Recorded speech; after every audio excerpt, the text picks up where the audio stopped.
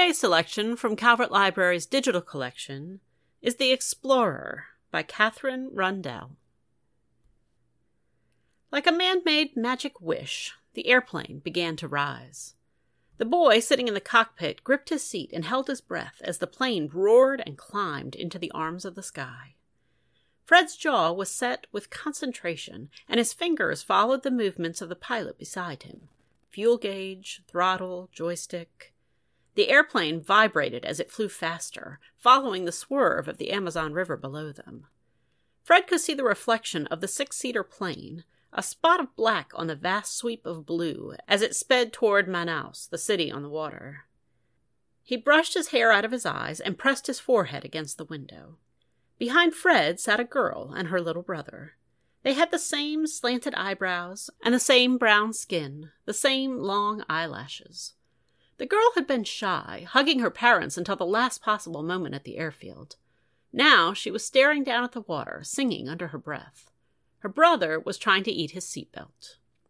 In the next row, on her own, sat a pale girl with blonde hair down to her waist.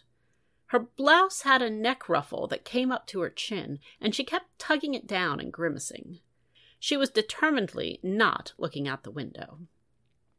The airfield they had just left had been dusty and almost deserted, just a strip of tarmac under the ferocious Brazilian sun. Fred's cousin had insisted that he wear a school uniform, and now, inside the hot, airless cabin, Fred felt like he was being gently cooked inside his own skin. The engine gave a whine, and the pilot frowned and tapped the joystick. He was old and soldierly, with brisk nostril hair and a gray waxed mustache that seemed to reject the usual laws of gravity. He touched the throttle, and the plane soared upward, higher into the clouds. It was almost dark when Fred first began to worry. The pilot began to belch, first quietly, then violently and repeatedly. His hand gave a sudden jerk, and the plane dipped drunkenly to the left. Someone screamed behind Fred. The plane lurched away from the river and over the canopy. Fred stared at the man. He was turning the same shade of gray as his mustache. "Are you all right, sir?" he asked. The pilot grunted, gasped, and wound back the throttle, slowing the engine. He gave a cough that sounded like a choke. "Is there something I can do?" asked Fred. Fighting for breath, the pilot shook his head. He reached over to the control panel and cut the engine. The roar ceased. The nose of the plane dipped downward. The trees rose up. "What's happening?" asked the blonde girl sharply. "What's he doing? Make him stop!"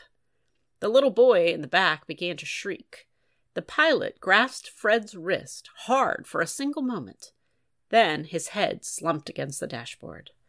And the sky, which had seconds before seemed so reliable, gave way. If you enjoyed this chapter and are hungry for more, this title is available as an audiobook on Hoopla. If you're enjoying Book Bites, please don't forget to follow or subscribe wherever you get your podcasts. And if there are titles or genres that you'd like to hear, please email us at calvertlibrarybookbites@gmail.com.